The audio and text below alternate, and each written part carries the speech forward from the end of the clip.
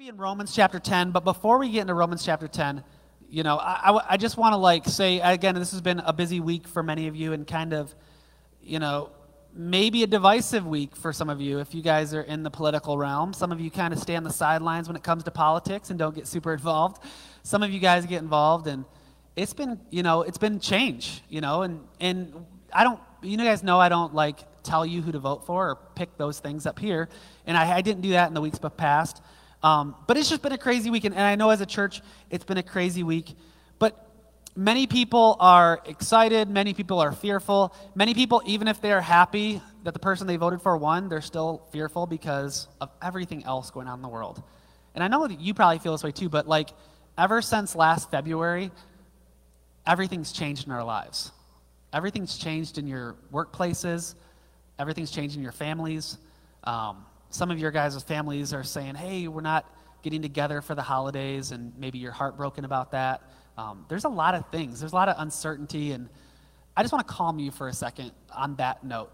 The Bible says over 350 times, fear not. In different passages and in different ways, God says in his Bible, fear not, fear not, fear not. And he did not want his people to be in fear. And almost, as you read God's word, he wants his people to be encouraged, means filled with courage. And so fear and the uncertainty is not an emotion God wants us to have. So I just want to say, in regard to the election, whatever you feel about it, don't make this election bigger than what it is. Okay? Don't make it bigger than what it is in your life. Don't make it bigger than your mission, because your mission on this earth has not changed. And it's not going to change. God's word isn't getting rewrote during this season. And the promises aren't getting changed. Those are staying the same. And also our mission as a church hasn't changed, which is reach, equip, send. Reaching the lost, equipping the found, sending the willing. See, the election has caused, I believe, division in the church. Not saying that people are fighting here on Sunday morning, but if anybody here has social media or you've watched The Social Dilemma, you know that social media is designed right now to push you apart from your friends. They're making you get into a camp or get into a thing. And so you see this fighting and you see this arguing. And I talk to people not only probably 3 months ago, somebody from J-Road comes in my office and they're just I need to talk. And they were shaking, kind of upset, on the verge of crying. And they said, somebody shared this political post, and I'm just so angry that they would vote for this person. I don't, and they were so in turmoil about it, they couldn't even talk to this person. And it created so much strife. And, now it's, 6 months later or 3 months later from that conversation, and, the same type of folks are posting slam dunk memes over their person won, and I'm guys, this isn't a time to slam dunk over each other if you're happy about the election. It's not a time to also attack the other side. The church has to be unified. The church has to be unified, and fighting can't happen. We have to know this, that if we fight as a church, the enemy wins. If we are in conflict with each other, that isn't healthy biblical conflict, because there is healthy biblical conflict. If it's not healthy biblical conflict, Satan's winning. If it's anger, bitterness, resentment, unresolved tension, the enemy's winning. And the church's mission gets distracted. And it's not the case. If you feel like you are struggling because of something, or if anybody here are in conflict with somebody from J-Road, it talks about that in Matthew 18. Take that person aside and tell them what's going on. That's healthy conflict. It's well, I don't want to offend. That's nowhere in the Bible says you're never going to offend somebody, right? You might offend somebody sometimes, but it's with love, and if it's healthy and you're sharing and it's meant for a heart of discipleship, it's good for the church. Those things are good. And before we get to Romans 10, in Jesus' last prayer, I don't know if you guys know this, but I think about this often. In Jesus' last prayer in the garden before he was crucified, in the book of John chapter 17, he prays for himself he prays for his immediate disciples, but he also prays for the church. He says, anybody who will believe in me. So in a sense, he prays for us, the church. And in it, he prays, the last thing he prays for isn't that they would be effective communicators. It's not that they would be the best servants or they would have, the most well-manicured lawns or anything. Like, the one thing he prayed for his people is for unity, that they would be unified. And that's what I believe Jesus thought was one of the most important things for the church to be functional, is that there's unity. And so I just want to pray for that going forward, or I should say mention that. And this is what Jesus prayed in verse 20. My prayer is not for them alone. I pray also for those who will believe in me through their message, that all of them may be one.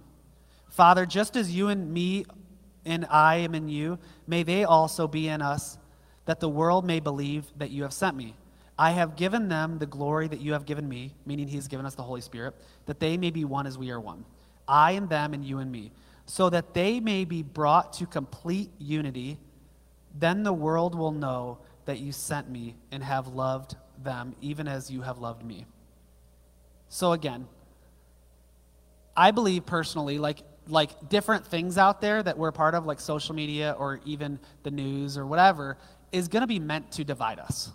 And we have to just come back to God's word, and meant that one of his biggest hopes for our church family was we're unified. So if you're struggling this morning, and if there's somebody that maybe you're upset with, either call them or give it to Jesus and let it go. Pray about what you should do about that, but it's time that we move on and that know that our mission is bigger than everything else going on. Amen? Amen. Good. Thank you, guys. And last but not least, our goal, I had this point, I really want to say it because I almost skipped over it. Our goal as a church is not to advance the office of president. It's really not. It's to advance the kingdom of God. That's like our main importance, and advancing the kingdom of God is our main goal. And as we said before, it's cliche, but it's important. No matter who is president, Jesus is still king. Amen? He's still on the throne. He's not like, whoa, this threw me for a loop. Like, God knows everything. He's God. He knows the hair on your head. It's good. It's good. And the church as a whole, the mission hasn't changed. Okay? Sound good? All right. Real quick. On that J-Rock, if any point during this time, I put paper over there, and on there is called the Romans Road to Salvation. Raise your hand if you've ever heard of the Romans Road to Salvation. Okay? Half of you have heard of Romans Road. If you want that, please just meander over there anytime and grab that. And that you could take that home with you. It goes along with the message that we're talking about today in Romans. But that's the Romans Road to Salvation. Again, if you're watching online, Google Romans Road to Salvation. They have a couple good links. Copy and paste it. Set it as your phone background. And that'll be good. So head over there. But I want to start by saying this story. I'll tell a quick story for us. Anybody here, like when their neighbor moves into the neighborhood, you go over there and like bring them a gift or something? Has anybody had to do that recently or in the past? Like somebody's new and like you just say hi and welcome them? Or I guess when you guys moved into your neighborhood, did somebody bring you over something and just say welcome to the neighborhood? Yeah, a few of you. Man, you guys I got some cold neighborhoods up in here. You guys got some distant neighborhoods. I don't know, but that used to be a thing back in the day. When some of you, like a new person moves in the community, you bring them a gift. Now, over here in this house that I could see like from the pulpit, that house over there, a new family moved in there like a couple weeks ago, and we as a church bought a gift basket, and we brought it over there with a card and just said, welcome to the neighborhood. Come to church whenever you want. These are our service times. We appreciate you and want you to feel welcomed. So we do that. But I'll say this. Yesterday, I met my neighbor for the first time. He's like, I know my neighbors around my house. Like, you know how that works? Like, the neighbors right next door, but 2 houses down. It's been like 10 years. You've never met them. Like, I know my neighbors around me, like the 6. I have their phone numbers. I text them if I go out of town and all that stuff. We have this good relationship. But like 4 houses down, I met my neighbor for the first time yesterday, and it was his last day in our neighborhood. It was the last day. He's been there for a year and a half. He wasn't there a long time, but he was there a year and a half, and he was selling his house, and he was just he showed up to like take the last things out of his house, and he was done. And I stopped by and I was like, hey, did you sell it? And he's like, yeah. And I'm like, oh, let me go introduce myself.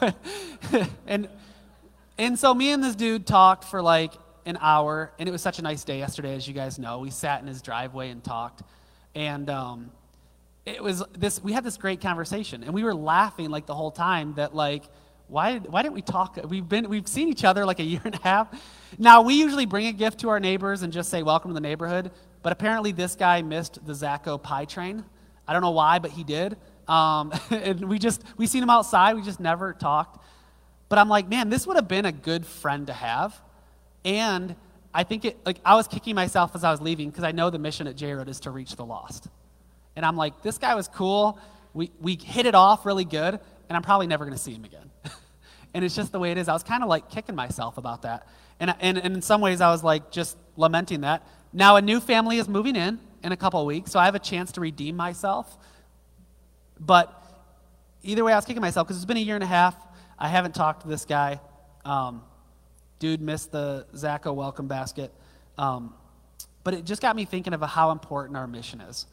Now, our mission at Jericho Road Church is reaching the lost. It is equipping and sending the. All right, yeah, you could show. I think I have a slide for. They're like the sound guy's like holding it back, like letting you guys miss it a little bit. All right, I'm just gonna pull this a little closer. I'm not strong enough to move this up, but I'm just gonna move this a little closer for you guys. Sorry, I went off camera, Mikey. I won't do that too much. So that's our mission as a church, and we're gonna be talking about this all the time because it's so easy that whatever we do has to fit in with this. Okay, and it's also our push. That's why we do the mission card. If it works out great, like so far, like I think 10 to 12 people have wrote that they shared the gospel since we started doing it. We're going to be pushing that a lot because we want you guys to think about through the week, how could I share the gospel? And I was even thinking about with this guy. Only talked to him for an hour, just met him, didn't get a chance to do that, but we had a great conversation. And what made me think of this is our time here on earth is so limited. I don't know if you guys know this, but if you haven't, talk to somebody who's like 95 years old, and the one thing they'll tell you is, life is so short. And the other thing they'll tell you is, my time here on earth went by so fast. Anybody here have adult children?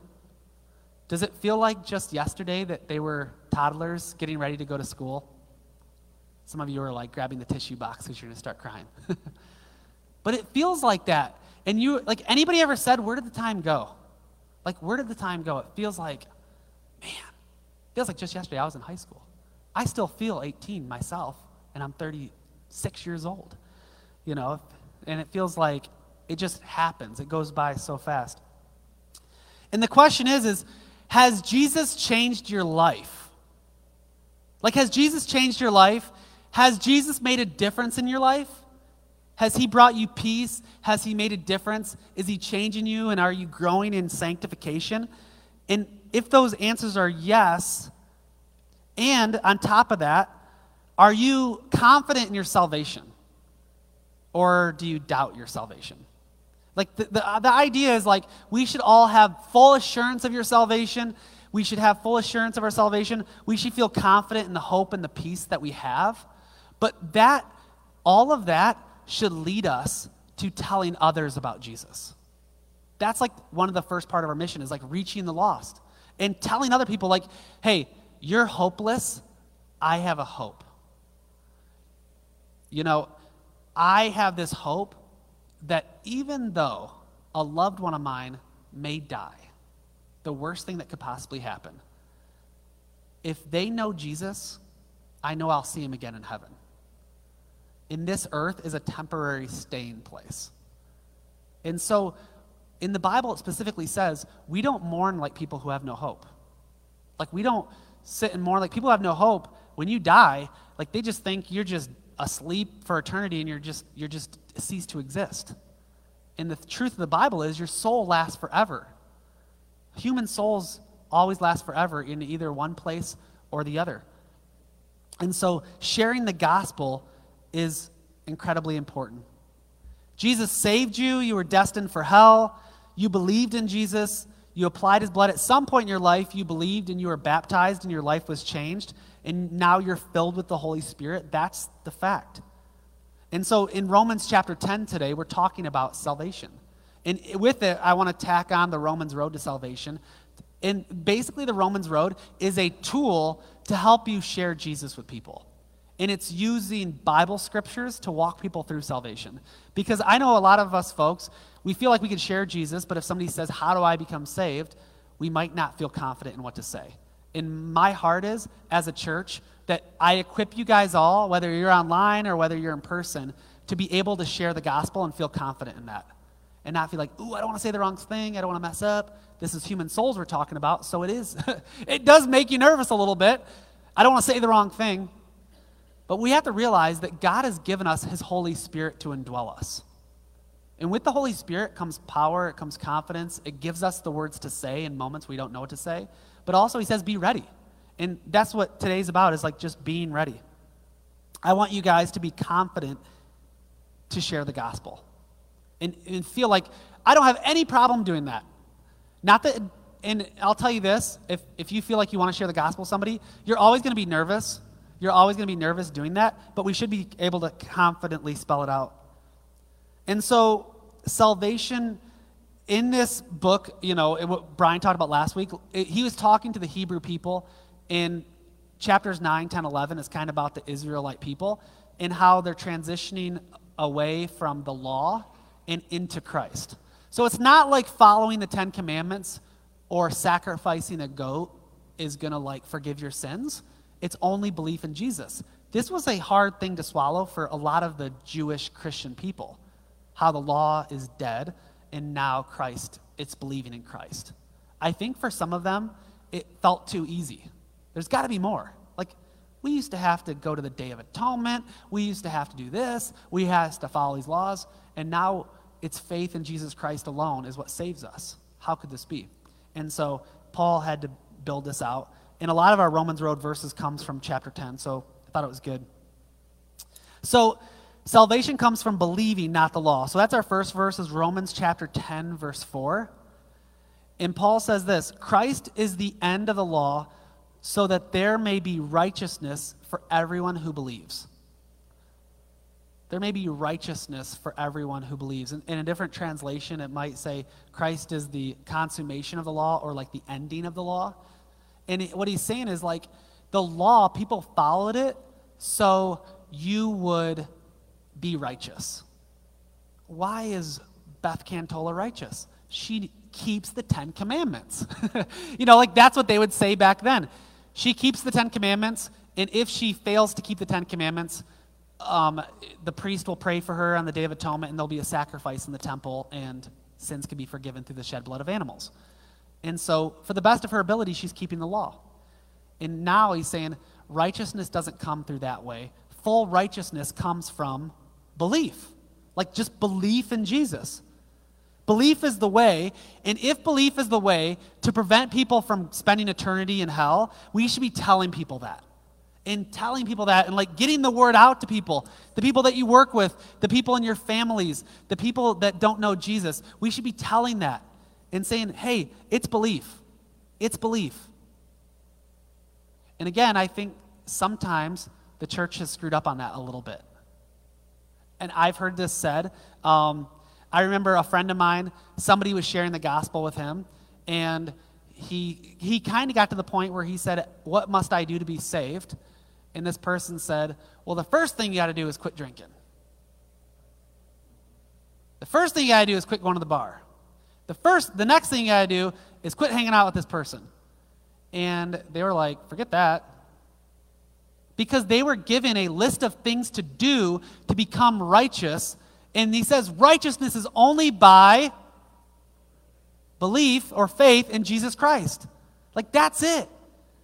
And when we start putting rules before the belief, then we fall into what's called legalism, a legal way to obtain salvation. He said righteousness by belief. The other stuff, listen, if you're steeped in sin, that other stuff will come later in sanctification and discipleship, but salvation comes from belief. And for some people, I think when you hear this, It should make a weight fall off your shoulders. Like, my sin can be forgiven. I can come to Jesus, not because of accomplishing A, B, and C, but because of what Jesus accomplished A, B, and C. What Jesus did on the cross, what Jesus rose from the dead. I put my faith in that and make him my Lord and Savior, and then I'm righteous. It can be done instantly. Instantly. I think a light just went off. Okay, there we go. It's like, whoop. I don't know if that's a good thing or a bad thing. So we need to feel confident. We need to tell people. Look at Romans 10. I'm going to jump ahead. Romans 10, verse 14 and 15. It says this. How then can they call on the one they have not believed in? Now, this is talking about people who are lost, people who don't know Jesus. It says, how can they call on the one they have not believed in? And how can they believe in the one whom they've not heard? And how can they hear without someone preaching to them? And how can anyone preach unless they are sent? And as it is written, how beautiful are the feet of those who bring the good news.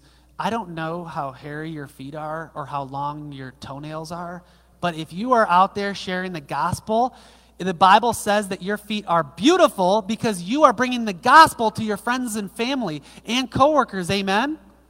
And you are that person that it's talking about here. You are that person. You're like, Jim, I'm not a preacher. Again, this isn't talking about preaching from the stage. This is talking about proclaiming the good news to your friends and family. It happens over coffee. It happens over lunch. And when you do that, you're preaching. You're proclaiming the good news. And so that is you. And he's saying, and that's our job as a church, to send you on that mission, is to send you on that mission. Hence our second part of our mission, which is, or the last part is sending the willing. So we are called to reach the lost, bring them the message. And it says, how can they know if nobody's told them? There's people out there that we need to tell. Like, we are commissioned to tell and share this with them. How can we tell? So you share the gospel. And again, I'm not saying that sharing the gospel is easy. Even the people that are like natural evangelists, it's not going to come super easy, but it's something we know we should do. And it's always taking a conversation with a friend or family member to a deeper level. Do you guys know that most of our relationships stay here on the surface? In the church, I don't like that. I'm just being honest. If all we have is surface relationships, then it's all like, hey, how's your truck? How's the dog? Hey, how's this? And I'm not getting to anything about you. I just kept it at the surface for 10 years. You know what I mean? That's why missional communities are so important. And that's why if the pandemic gets crazy and, people start getting sick in our missional communities and we have to pause for a little bit, I'm like pushing our missional community leaders, let's do Zoom, let's call them, let's do a phone conference, let's do something, because we can't go without Christian on Christian interaction for too long or we'll die on the vine. Right? Like, having these relationships are important. And even I'll say this too, like watching from home right now, like as spikes are going up, I'm not saying that's a bad thing at all. That's totally fine. Each people have to do what's good. But if we're watching at home and we aren't involved in a missional community and we don't have a Christian friend that we can meet with and talk about godly things, it's not going to be good. Because what you'll find yourself is in total isolation. And so I said, if you're not doing missional community, if you're not coming to church or you're not watching online, like, you got to be in community somehow, even if that's with one person. Because that's the church, right? I'm talking about not like being face-to-face, breathing in each other's faces. I'm talking about a phone call and saying, hey, how's your walk with Jesus? How's your walk with Jesus? It's an awkward question, but it's deeper than, hey, how's your truck running? One is going to bring you peace. The other one is just conversation. And believe it or not, Sunday morning, I love catching up with you guys. A lot of that is just going to be, hey, how you're doing? And this more deeper stuff might happen in a different setting. Do you have people in your life you're talking to and going deeper with? That's the question. So anyway, you share the gospel with somebody, that's going to bring it closer. That's going to bring it deeper. Because a lot of times, if you don't know this person super well, everybody says this, is this my place to say anything? Anybody ever thought that? I'm going to tell you a quick story. My son, it climbs things a lot. And when he was little, he's 5 right now. But when he was like 2 and 3, he'd climb things like crazy. And we went to Pierre Marquette. Like, do you guys know the new playground at Pierre Marquette? Have you guys been there, like, to the new one, like with the super tall slide? Like, the slide is like 2 stories high. Jonathan, it's like an enclosed slide. He climbed up the outside of the slide until the very top, and he is like dangling from this on, like down to the like break your legs height, even for a kid. And he was there, like Jonathan was there with my grandparents, or his grandparents, my wife's parents, and they said, somebody like yelled, like, hey, that kid's about to fall. And my father-in-law runs over there and says, you know, like, gets him down. But what he noticed was all of these other dads and moms were like standing back, like way over here, like, oh, somebody better get that kid. Like, that kid's about to fall and break his legs. And he said, why didn't you guys get under him in case he falls? And I think people are so worried about being like a weirdo or a creeper that they were just going to stand back and say, it's not my place. It's not my place. Who am I to do that? And believe it, if my kid's dangling at 2 stories, I don't care if you're creeper the creeper. I want you to help him, like, catch him. You know, I'm not going to think anything of it. I'm not, like, and we get in this as a society. It's the same reason that we don't bring pies to our new neighbors anymore. It's like, ooh, I don't want to, like, impose. I don't want to, like, jump up there and rescue somebody else's kid. That's not my place. And we've gotten this very, like, disconnected society, right? I brought the gift basket to our new neighbors over there. I brought it to them, talked to them. I'm like, I don't care if I look like, I'm not like imposing. I'm just showing that I love you. Like, and I'm, you know, that we're friendly. You know, I want them to get that feel. But as a society, we've cut back on being friendly because we don't want to impose on people's business. People might want that more than you think, okay? People might want that more than you think. So how do I lead into this conversation? How do I lead into sharing the gospel? How do I lead into this? I usually ask 2 things, and we have a slide for the second one, but the first one I usually ask if I want to start sharing the gospel is I usually say, I ask them about church. It's a very easy question, especially if you live in the Bible Belt of West Michigan, that everybody grew up in Sunday school class with the flannel graph, and everybody's been to church before. And so it's like, hey, do you guys go to church?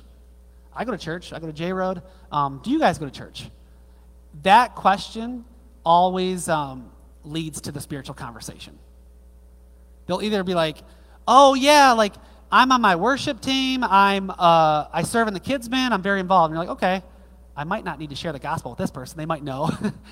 And the other one is like, oh, I used to go to church. I don't anymore.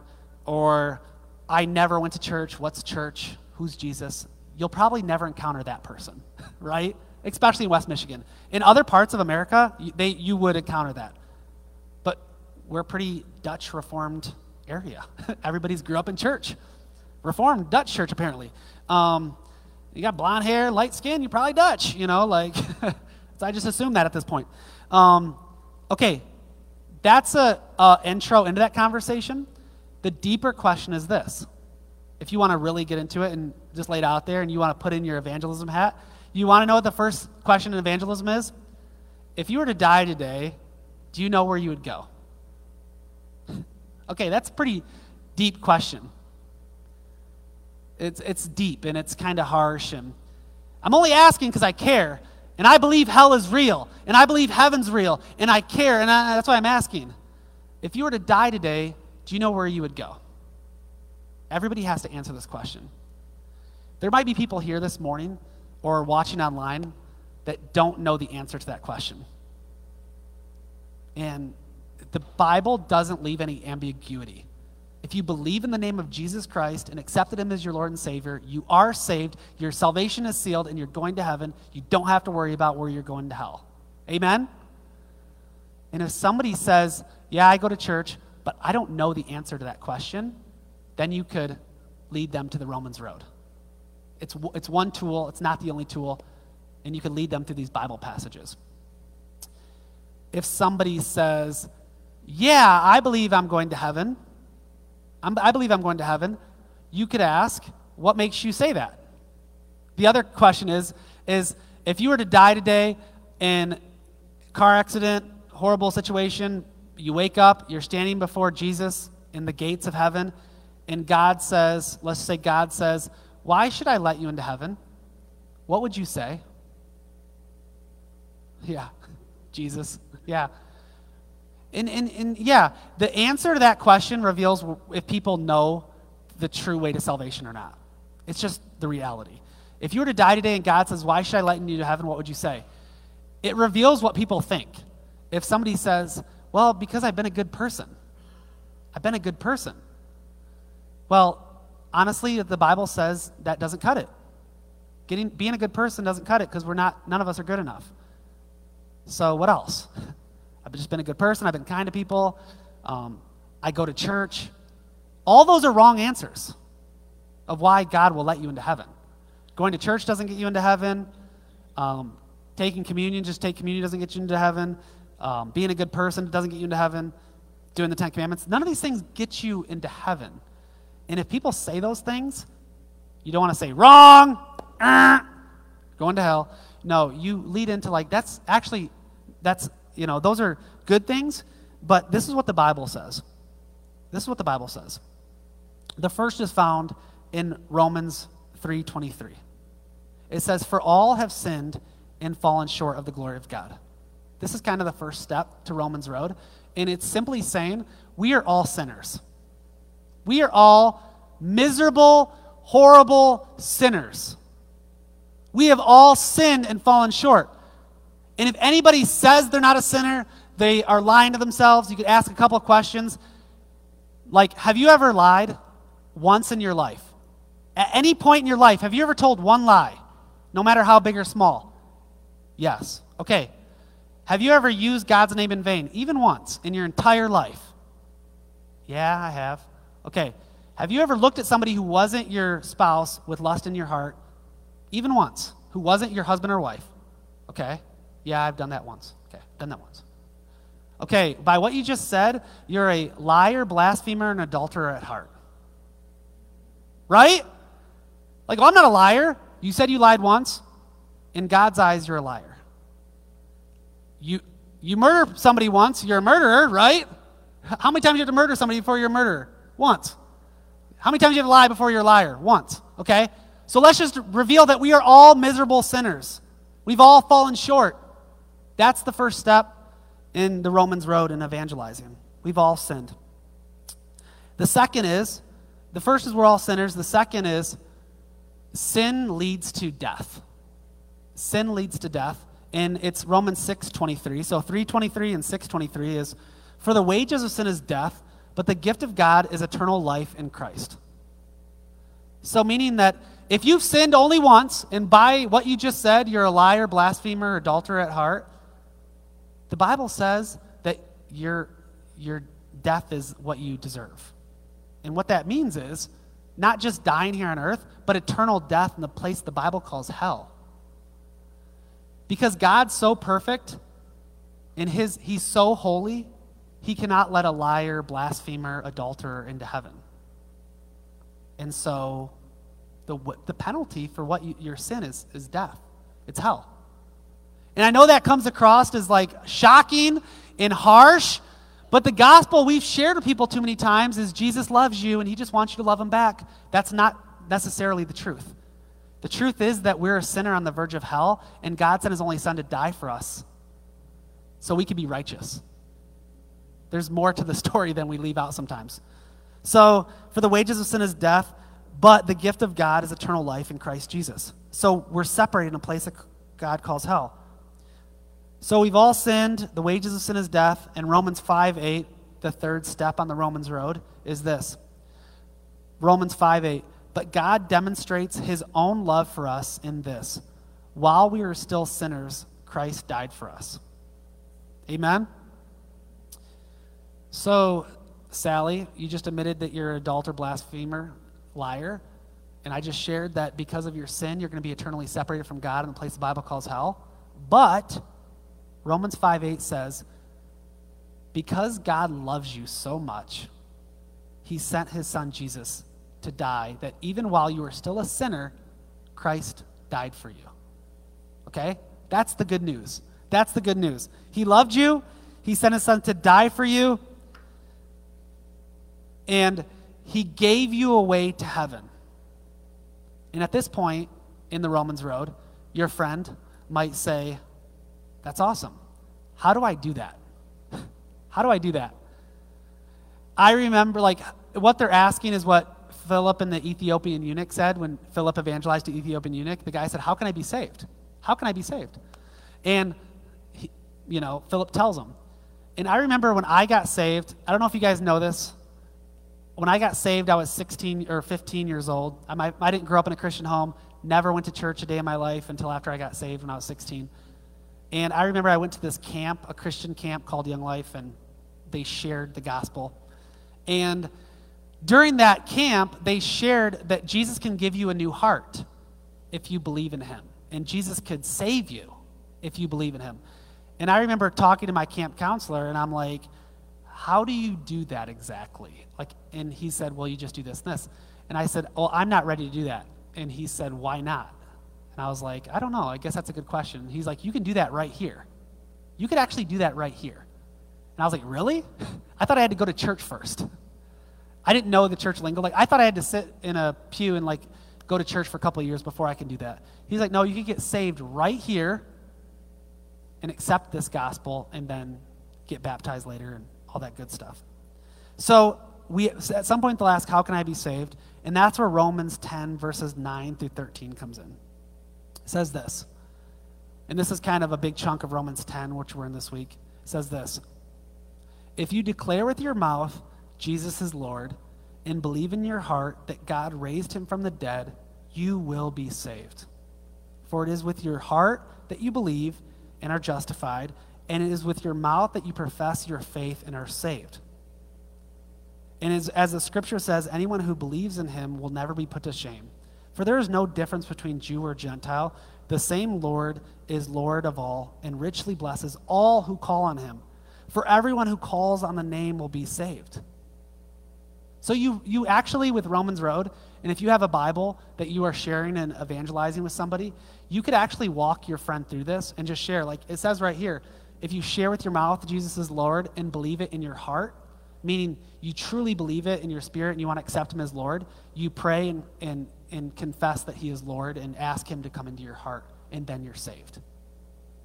It's like, that's it. Like, that's the crux of getting saved. Now, when you do that, part of it is like when you turn to God, you repent of your sins and you turn from that. But the first thing is confessing with your mouth and believing in your heart. And it says in Romans 10, if you do this, you're saved. And that's how you become righteous. And he shares this. It's with the mouth and with the heart, with the mouth and your heart. So you speak it. This is why a lot of times when people get baptized, we like it when they share their testimony.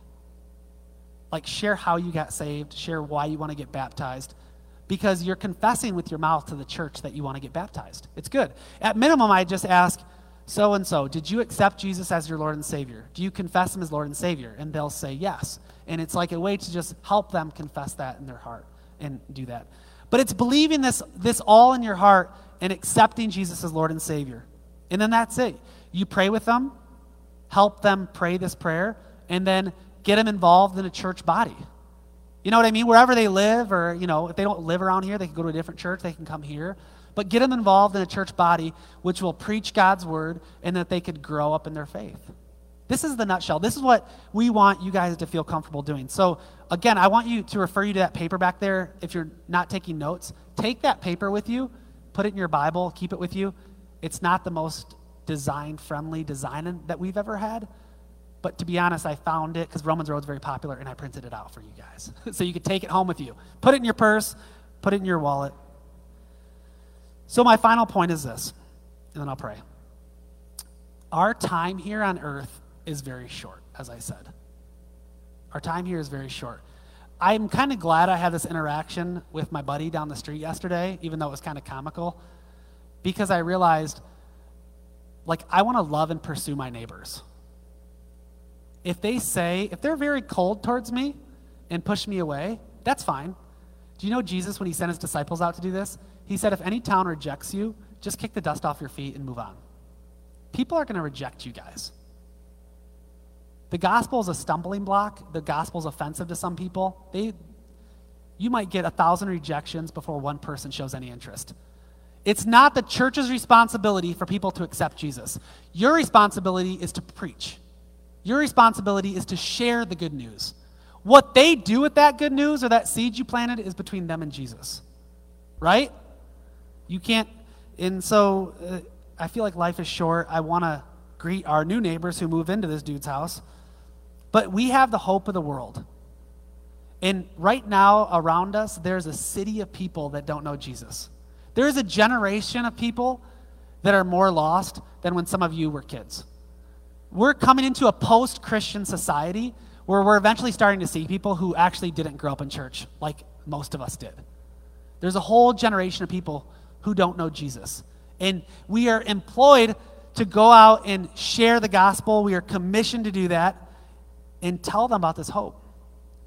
And the goal is to save them from an eternity in hell. The goal is to save them from eternity in hell so they don't die in their sins, but rather their sins are covered by the shed blood of Jesus Christ through confessing with their mouth and believing in their heart. Amen? And so I'll end with this thought. And this thought isn't meant to be morbid or anything, but I want to share it because it impacted me a long time ago. So if we get into the end times, long story short, there's two judgments of God. I shared this like a few years ago, but there's two judgments that God will have at the end times. There will be what's called the Bema Seat judgment, and then there will be the Great White Throne judgment. Both of these are spoken about in the Bible. The Bema Seat for Christians, we will only go to the Bema Seat judgment. In the Bema Seat judgment is where God judges us and gives out gifts according to our deeds. Because we're saved, we're not going to be judged according to our sin. Our sin's covered. Our name is written in the Lamb's Book of Life. So he'll judge you, and you'll see and you'll receive rewards based on what you did. The second judgment is called the Great White Throne judgment. And that's where everybody who doesn't know Jesus is resurrected. Their souls are actually brought before the throne of God, and God judges them. He looks, and their names aren't in the Lamb's Book of Life because they didn't accept Jesus, and they're judged based on their sin. And their sin, the wages of sin is death, they are then judged based on that. And so that's the two judgments. I say that because in the Bible, it alludes to the fact that we will be there at that Great White Throne judgment. I don't know what capacity. We won't be judged, but we'll be present, and we'll be witnesses to this. And in a way, we'll say in our hearts, God did what's right, because God always does what's right. But my pastor told me this a long time ago. He said, if we are there and we're witnessing this in the end times, the people that are judged that didn't accept Jesus, if you see people that you know, and they look up and they see you, are they going to say, that person, shared Jesus with me, and I didn't accept it? That person shared Jesus with me.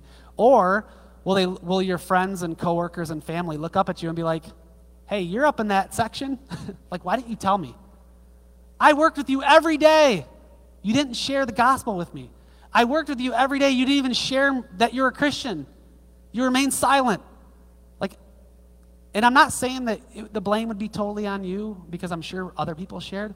But if the people that I know see me, they would be like, that guy tried to share Jesus with me, and I didn't accept it. I don't ever want my family, my relatives, my coworkers to say, why didn't you ever share the gospel with me? And I don't want to feel that at any point. And so I think about these things. I want to be a Christian that lives in that moment and thinks about the bigness of God and thinks about these end time things, because it's real. The Bible teaches it. And so we're commissioned to share. We have hope. The only thing we can't do in heaven is evangelize. That's the only thing we can't do in heaven. You might be able to fly.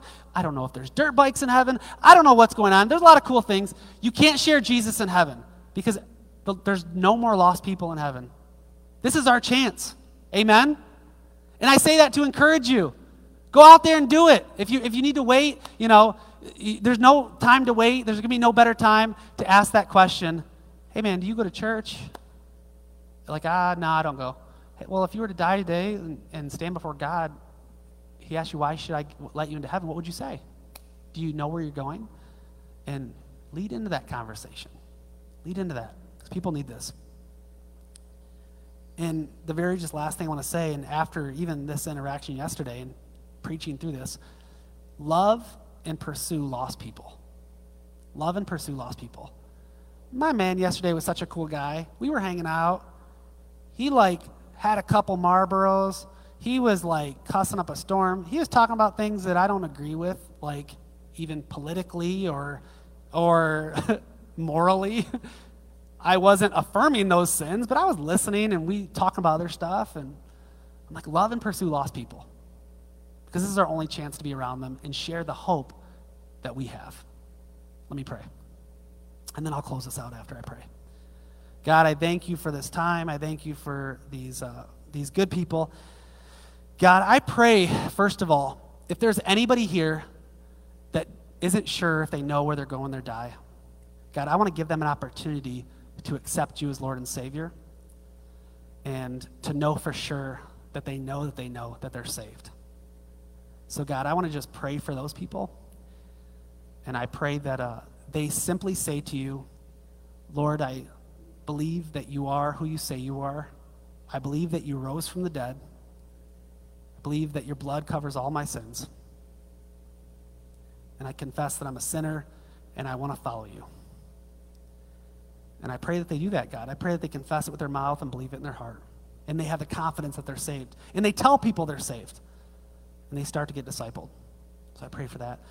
And I pray for the rest of us who are Christians, God, that we can go out and share the gospel this week with confidence and boldness. We report it on the mission card so we know that they did it. And we just go forward confidently, Lord. So we just thank you in Jesus' name. And all God's people said, amen.